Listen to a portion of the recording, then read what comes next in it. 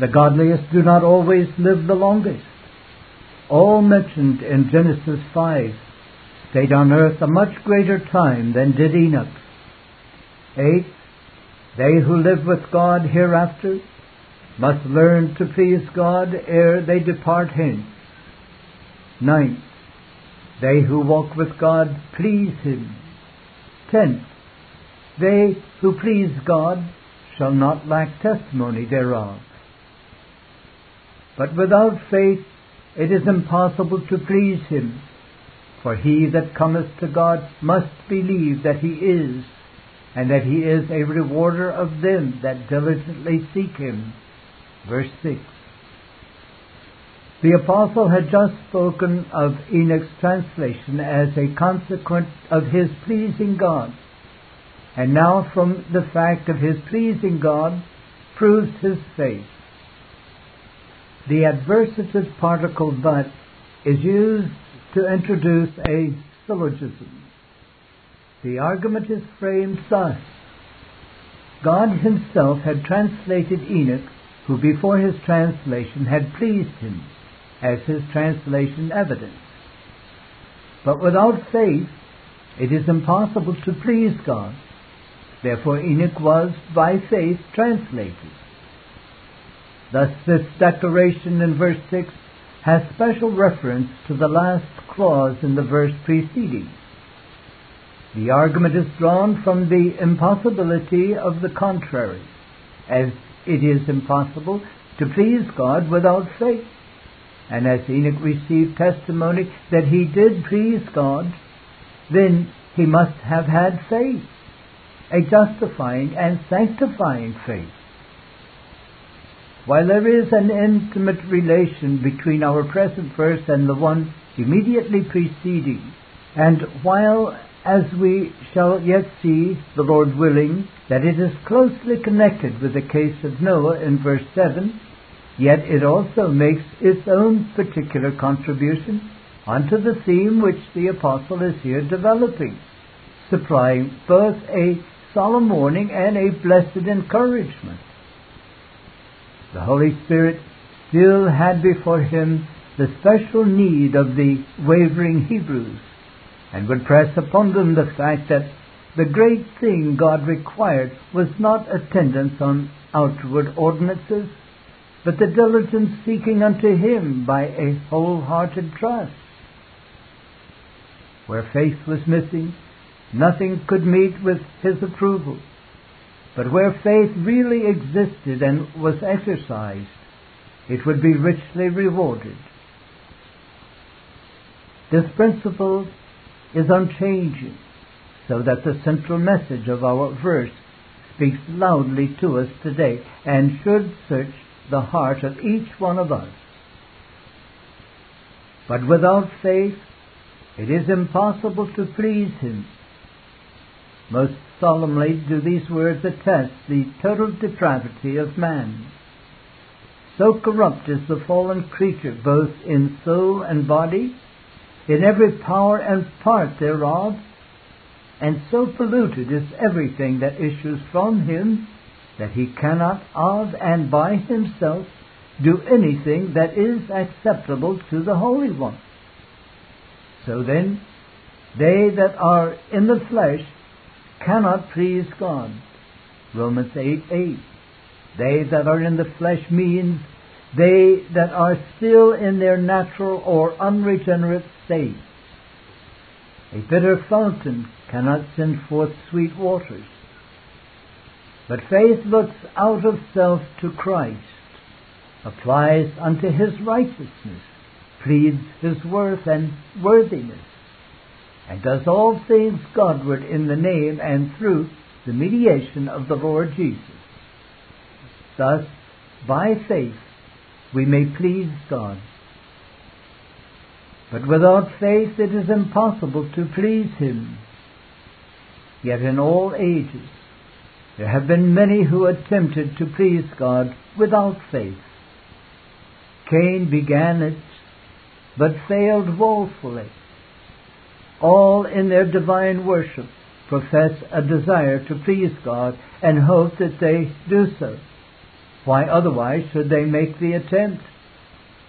But as the apostle declares in another place, many seek unto God, but not by faith, but as it were by the works of the law. Romans 9:32. But where faith be lacking, let men design, and do what they will, they can never attain unto divine acceptance.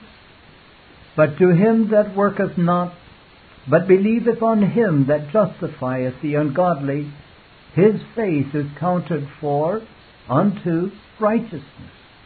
Romans 4:5. Whatever be the necessity of other graces, faith is that which alone obtains acceptance with God. In order to please God, 4 things must concur, all of which are accomplished by faith. First, the person of him that pleaseth God must be accepted of him. Genesis 4:4. Second, the thing done that pleaseth God must be in accord with his will. Hebrews 13:21. Third, the manner of doing it must be pleasing to God. It must be performed in humility. 1 Corinthians 15:10. In sincerity. Isaiah 38:3. In cheerfulness. 2 Corinthians 8:12 and 9:7. Fourth, the end in view must be God's glory. 1 Corinthians 10:31. Now faith is the only means whereby these 4 requirements are met. By faith in Christ, the person is accepted of God. Faith makes us submit ourselves to God's will.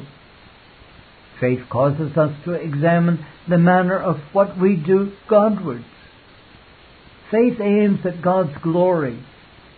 Of Abraham it is recorded that he was strong in faith, giving glory to God. Romans 4:20. How essential it is, then, that each of us examine himself diligently and make sure that he has faith. It is by faith the convicted and repentant sinner is saved. Acts 16:31.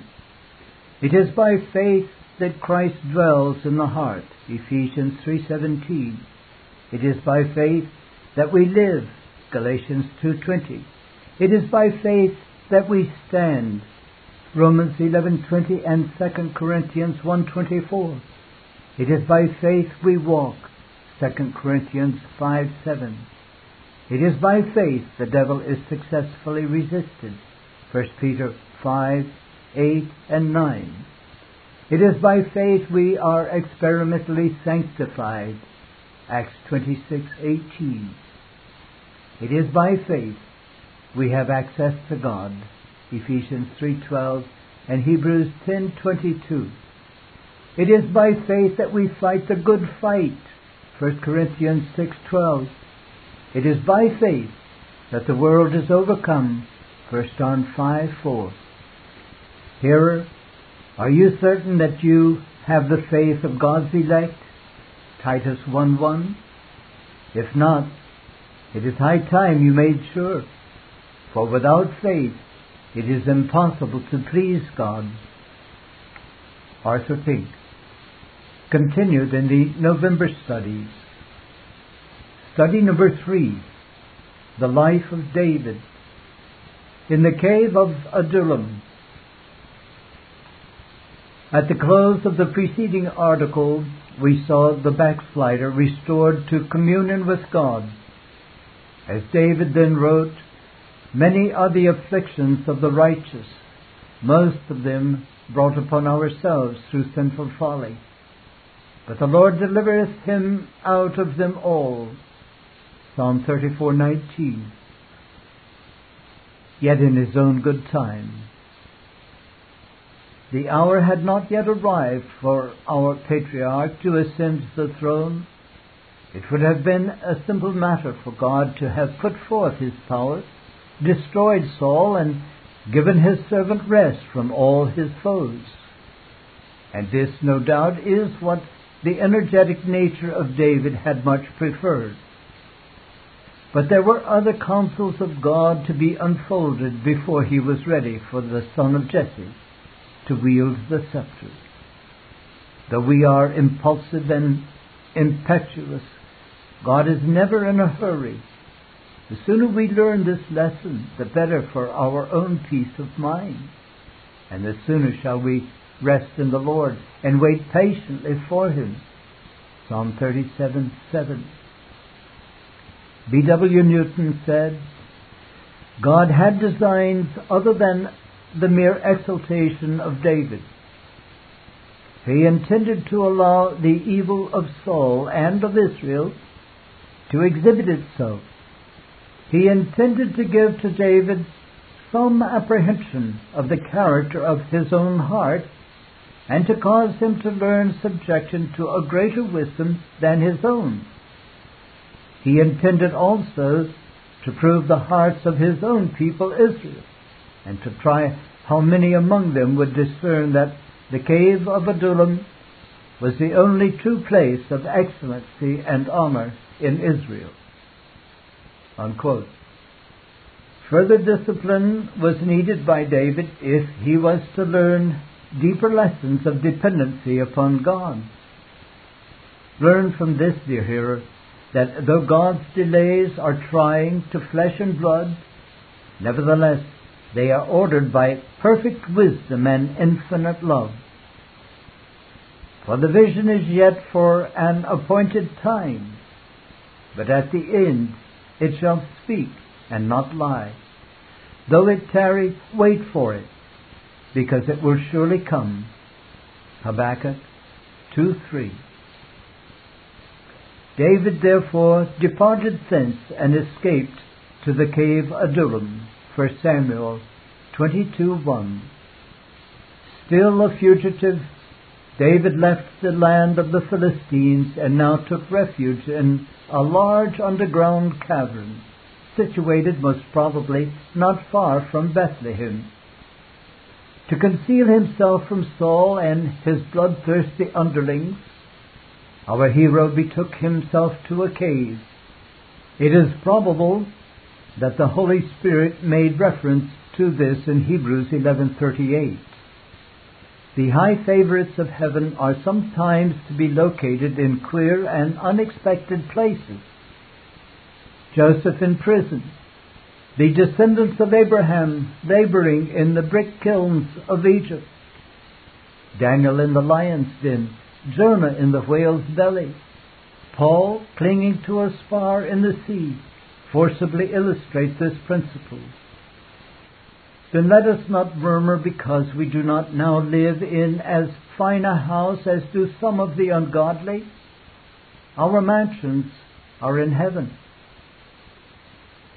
David therefore departed thence and escaped to the cave Adullam. It is blessed to learn how David employed himself at this time. Yet close searching has to be done before this can be ascertained. The Bible is no lazy man's book. Much of its treasure, like the valuable minerals stored in the bowels of the earth, only yield up themselves to the diligent seeker. Compare Proverbs 2:1-5 by noting the superscriptions to the Psalms, which, with many others, we are satisfied are divinely inspired. We discover that 2 of them were composed by the sweet singer of Israel at this time. Just as the 34th casts its welcome light upon the close of 1 Samuel 21, so Psalm 57 and 142 illuminate the opening verses of 1 Samuel 22. The underground asylum of David made an admirable closet for prayer, its very solitude being helpful for the exercise of devotion. Well did C.H. Spurgeon say, had David prayed as much in his palace as he did in his cave, he might never have fallen into the act which brought such misery upon his latter days. Unquote. We trust the spiritual hearer will, at this point, turn to and ponder the 57th and 142nd Psalms. In them he will perceive something of the exercises of David's heart. From them he may derive valuable instruction as to how to pray acceptably unto God in seasons of peculiar trial. A careful reading of the 57th Psalm will enable us to follow one who began it amid the gloomy shadows of the cavern, but from which he gradually emerged into the open daylight. So it often is in the experiences of the believer's soul.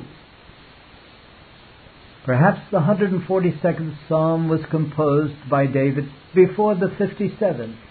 Certainly it brings before us one who was in deeper anguish of soul. Blessed indeed is it to mark the striking contrast from what is here presented to us and what was before us as we pass through 1 Samuel 20 and 21. There we saw the worried fugitive turning to Jonathan, lying to Abimelech, playing the madman at Gath.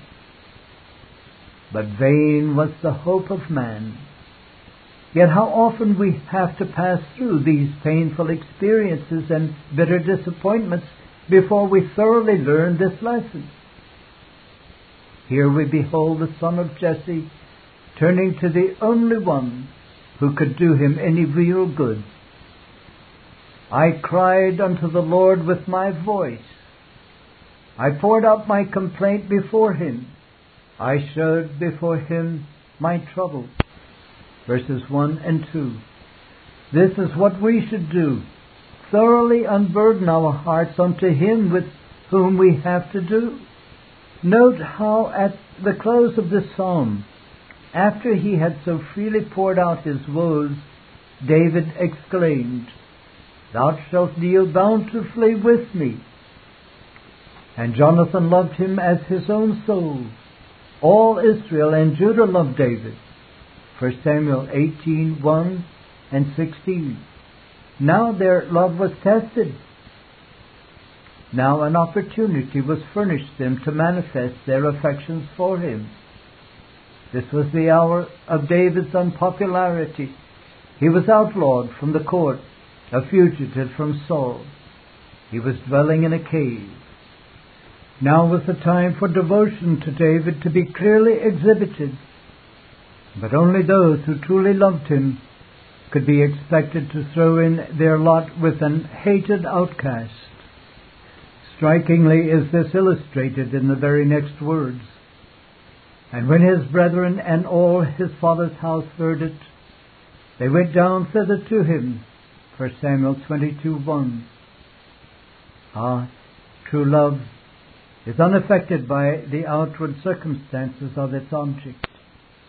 Where the heart is genuinely knit to another, a change in his fortunes will not produce a change in its affections. David might be, in the eyes of the world, in disgrace, but that made no difference to those who loved him. He might be languishing in a cavern, but that was all the more reason why they should show their kindness and demonstrate their unswerving loyalty. Among other things, this painful trial enabled David to discover who were and who were not his real friends. If we look beneath the surface here, the anointed eye should have no difficulty in discerning another striking and blessed type of David's Son and Lord. First, a type of him when he tabernacled among men in the days of his flesh. How fared it then with the anointed of God? By title, the throne of Israel was his, for he was born the King of the Jews. Matthew 2:2. That God was with him was unmistakably evident. He too behaved himself wisely in all his ways. He too performed exploits, healing the sick, freeing the demon-possessed, feeding the hungry multitude, raising the dead. But just as Saul hated and persecuted David, so the heads of the Jews, the chief priests and Pharisees, were envious of and hounded Christ. Just as Saul thirsted for the blood of Jesse's son, the leaders of Israel at a later date thirsted for the blood of God's Son. The analogy mentioned might be drawn out at considerable length, but at only one other point will we here glance, namely, the fact of the solemn foreshadowment furnished by David as first the friend and benefactor of his nation, now the poor outcast. Accurately did he prefigure that blessed one who, when here was the man of sorrows and acquainted with grief, trace his path as the Holy Spirit has described it in the New Testament. Behold him as the unwanted one in this world of wickedness. Hear his plaintive declaration. The foxes have holes and the birds of the air have nests, but the Son of Man hath not where to lay his head. Matthew 8:20. Read too, and every man went unto his own house. Jesus went unto the Mount of Olives. John 7:53 and 8:1. And it is evident that David's Lord was the homeless outcast in this scene. But were there none who appreciated him, none who loved him, none who were willing to be identified with and cast in their lot with him who was despised and rejected of men? Yes, there were some, and these, we believe, are typically brought before us in the next verse of the Scripture we are now pondering. And every one that was in distress, and every one that was in debt, and every one that was discontented, gathered themselves unto him. 1 Samuel 22:2. What a strange company to seek unto God's anointed. No mention is made of the captains of the army, the men of state, the princes of the realm coming unto David. No, they, with all like them, preferred the court and the palace to the cave of Adullam. Is not the picture an accurate one, dear hearer? Is it not plain again that these Old Testament records furnish something more than historical accounts, that there is a typical and spiritual significance to them as well? If David be a type of Christ, then those who sought him out during the season of his humiliation must represent those who sought unto David's son when he sojourned on this earth. And clearly they did so. Read the four Gospels, and it will be found that for the most part those who sought unto the Lord Jesus were the poor and needy. It was the lepers, the blind, the maimed, and the halt who came unto him for help and healing. The rich and influential, the learned and the mighty, the leaders of the nation had no heart for him. But what is before us in the opening of 1 Samuel 22 not only typed out that which occurred during the earthly ministry of Christ, but it also shadowed forth that which has come to pass all through this Christian era, and that which is taking place today. As the Holy Spirit declared through Paul, "For ye see your calling, brethren, how that not many wise men after the flesh, not many mighty, not many noble, are called. But God hath chosen the foolish things of the world to confound the wise. And God hath chosen the weak things of the world to confound the things which are mighty, and base things of the world, and things which are despised hath God chosen, yea, and things which are not, to bring to naught the things which are, that no flesh should glory in his presence." 1 Corinthians 1:26-29. The second verse of 1 Samuel 22 sets before us a striking gospel picture. Note first that those who came to David were few in number, about 400. What a paltry retinue! What a handful compared with the hosts of Israel! But did Christ fare any better in the days of his flesh? How many friends stood around the cross, wept at his sepulchre, or greeted him as he burst the bars of death? How many followed him to Bethany, gazed at his ascending form, or gathered in the upper room to await the promised Spirit? And how is it today? Of the countless millions of Earth's inhabitants, what percentage of them have even heard the gospel? Out of those who bear his name, how many evidence that they are denying self, taking up their cross daily and following the example which he has left, and thus proving themselves by the only badge of discipleship which he will recognize? A discouraging situation, you say. Not at all. Rather, is it just what faith expects? The Lord Jesus declared that his flock is a little one, Luke 12:32, that only few tread that narrow way which leadeth unto life, Matthew 7:14. Second, observe again the particular type of people who sought out David. They were in distress, in debt, and discontented. What terms could more suitably describe the condition they are in when the redeemed first seek help from Christ? In debt. In all things, we had come short of the glory of God. In thought, word, and deed, we had failed to please him, and there was marked up against us a multitude of transgressions. In distress, who can tell out that anguish of soul which is experienced by the truly convicted of the Holy Spirit?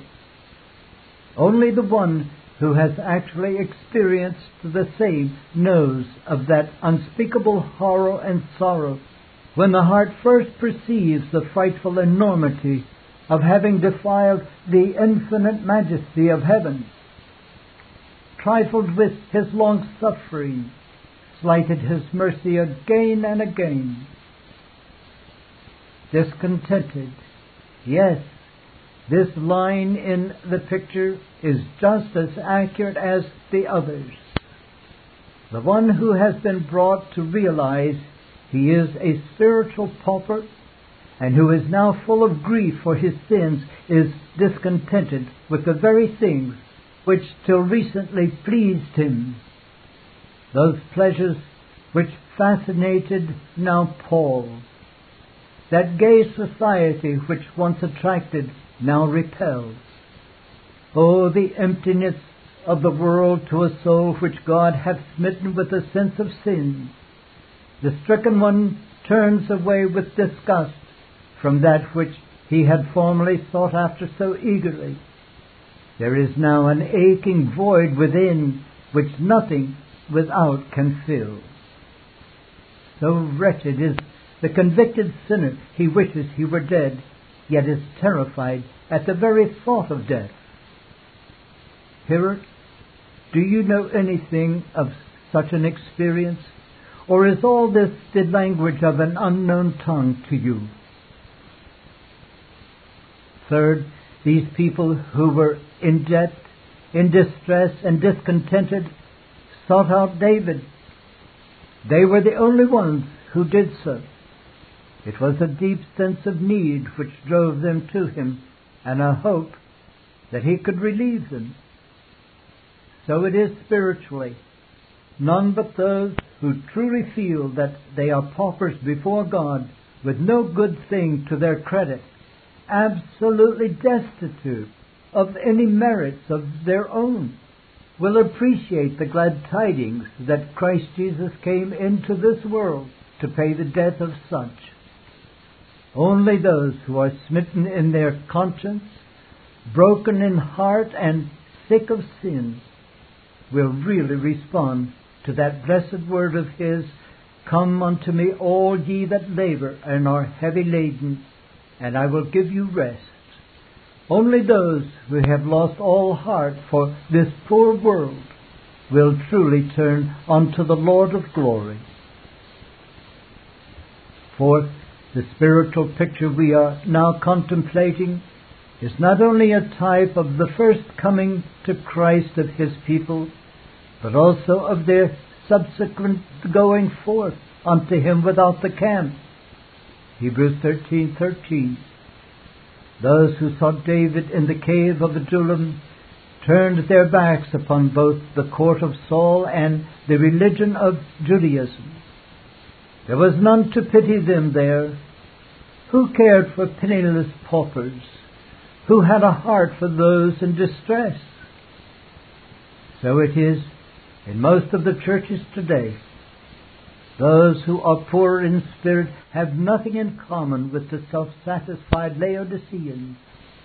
And how distressed in soul are they over the worldliness that has come in like a flood, over the crowds of unregenerate members, over the utter absence of any scriptural discipline. And what is to be the attitude and actions of God's grieved children toward those having nothing more than a form of godliness? This, from such, turn away. 2 Timothy 3:5. Identify yourself with Christ on the outside. Walk alone with Him. Fifth, and he became a captain over them. 1 Samuel 22:2. Important and striking line in the picture is this: Christ is to be received as Lord. Colossians 2:6. If He is to be known as Savior. Love to Christ is to be evidenced by keeping His commandments. John 14:15. It mattered not what that strange company had been who sought unto David. They were now His servants and soldiers. They had turned away from the evil influence of Saul to be subject unto the authority of David. This is what Christ requires from all who identify themselves with Him. Take my yoke upon you is His demand. Matthew 11:29. Nor need we shrink from it, for He declares, my yoke is easy and my burden is light. Arthur Pink. Continued in the November studies. Study number 4. Feeble faith. And the apostles said unto the Lord, increase our faith. Luke 18:5. Did the apostles need so to pray? Then well may I. O thou great author and finisher of our faith, I would look up unto Thee with thankfulness that Thou hast granted even the smallest portion of faith to so unworthy a creature as I am. Surely, my soul, it is as great a miracle of grace that my God and Savior should have kindled belief in Thy stony heart, amidst all the surrounding obstructions of sin and Satan which lay there, as when miraculous fire from heaven in answer to the prophet's prayer came down and consumed the whetted sacrifice. I praise Thee, my God and King, this day in the recollection of this unspeakable, unmerited mercy. And though this faith in my heart still be but as a grain of mustard seed, though it be but as a spark in the ocean, though it be but as the drop of dew in comparison of the river, yet, blessed, precious Jesus, still this is faith, and it is Thy gift. And is it not a token of Thy favor? Is it not an earnest of the Holy Spirit and a pledge of the promised inheritance? babes in faith as well as strong in the Lord, are equally thine. For it is said that as many as were ordained to eternal life believed. Acts 13:48. And to as many as believed, thou gavest power to become the sons of God. So it is by thyself, blessed Redeemer, and not by the strength or weakness of the faith of thy people, their justification before God the Father is secured. Precious is the Scripture which tells us that by thee all that believe, whether great faith or little faith, all that believe are justified from all things. Acts 13:39. But my soul, while the consciousness of thy possessing the smallest evidences of faith in thy beloved gives thee joy unspeakable and full of glory, dost thou not blush to think what ungrateful returns thou art making to thy Redeemer in the littleness of thy faith in such a God and Savior? Whence is it that thine affections are so warm in 1,000 lesser things, and so cold toward Christ? Whence that His holy word thou so often hearest, as though thou heardest not? Whence the ordinances of Jesus' house, the promises of His Scriptures, the visits of His grace? Whence these pass again and again before thee, and thou remainest so cold and lifeless in thy affections? Whence that the temptations of Satan, the corruptions of thine heart, the allurements of the world gain any influence upon thee? Whence that thou art so anxious about things that perish, about anything, about nothing deserving to be called interesting? Whence so seldom at the court of the heavenly King, where thou oughtest to be found daily, hourly, waiting? And whence under trials or the want of answers at a mercy seat, fretful, impatient, and misgiving? Whence all these and numberless other evils, but from the weakness and littleness of thy love to Christ, and thy trust in Christ, and thy dependence upon Christ, and thy communion with Christ?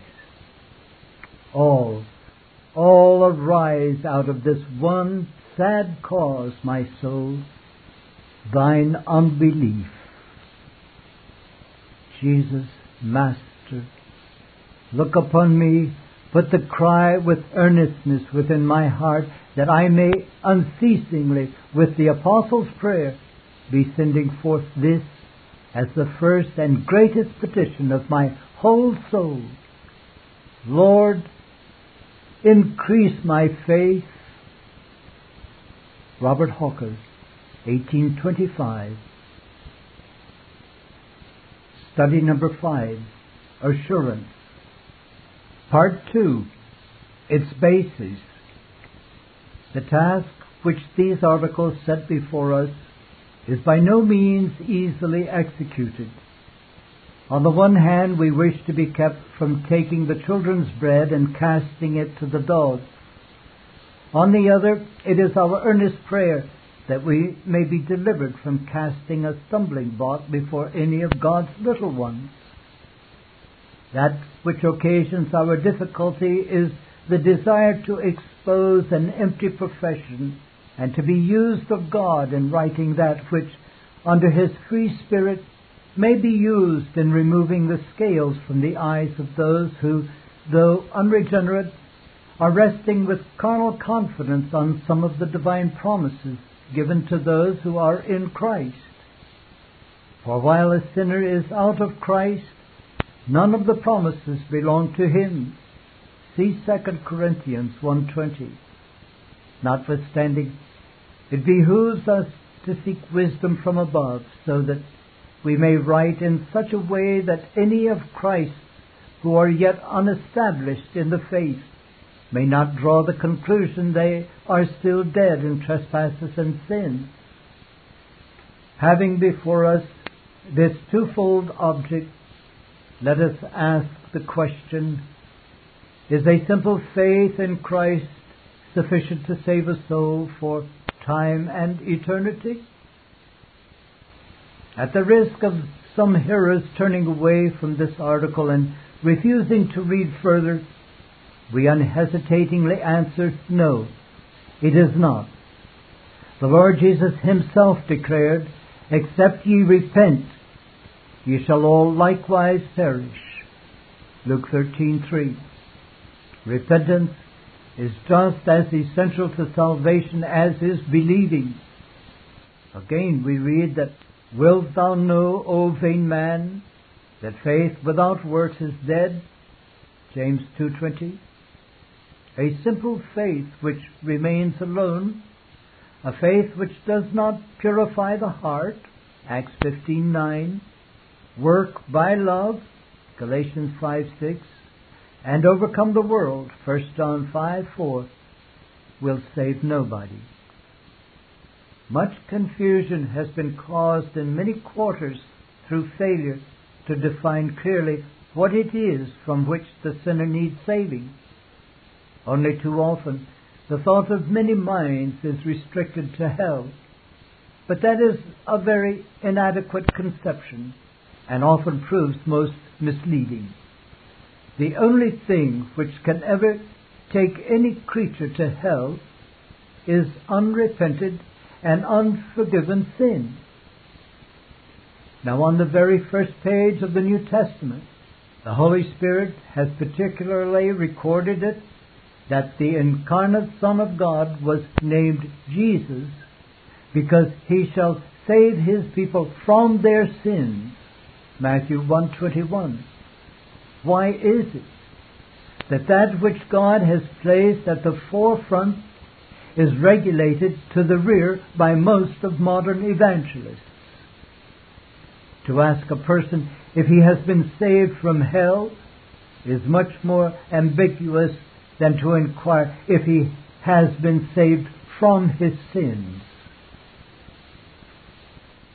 Let us attempt to enlarge on this a little. For thousands of professing Christians in these days have but the vaguest idea of what it means to be saved from sin. First, it signifies to be saved from the love of sin. The heart of the natural man is wedded to everything which is opposed to God. He may not acknowledge it, he may not be conscious of it, yet such is the fact nevertheless. Having been shapen in iniquity and conceived in sin, Psalm 51:5, man cannot but be enamored with that which is now part and parcel of his very being. When the Lord Jesus explained why condemnation rests upon the unsaved, he declared, men loved darkness rather than light. John 3:19. Nothing but a supernatural change of heart can deliver any from this dreadful state. Only an omnipotent Redeemer can bring us to abhor, Job 42:6, ourselves and loathe iniquity. This he does when he saves a soul. For the fear of the Lord is to hate evil. Proverbs 8:13. Second, to be saved from our sins is to be delivered from the allowance of them. It is the unvarying tendency of the natural heart to excuse evil doing, to extenuate and gloss over it. At the beginning, Adam declined to acknowledge his guilt and sought to throw the blame upon his wife. It was the same with Eve. Instead of honestly acknowledging her wickedness, she attempted to place the onus on the serpent. But how different is the regenerated person's attitude toward sin. For that which I do, I allow not. Romans 7:15. Paul committed sin, but he did not approve. Still less did he seek to vindicate it. He disclaimed all friendliness toward it. Nay, more, The real Christian repents of his wrongdoing, confesses it to God, mourns over it, and prays earnestly to be kept from a repetition of the same. Pride, coldness, slothfulness he hates. Yet day by day he finds them reasserting their power over him.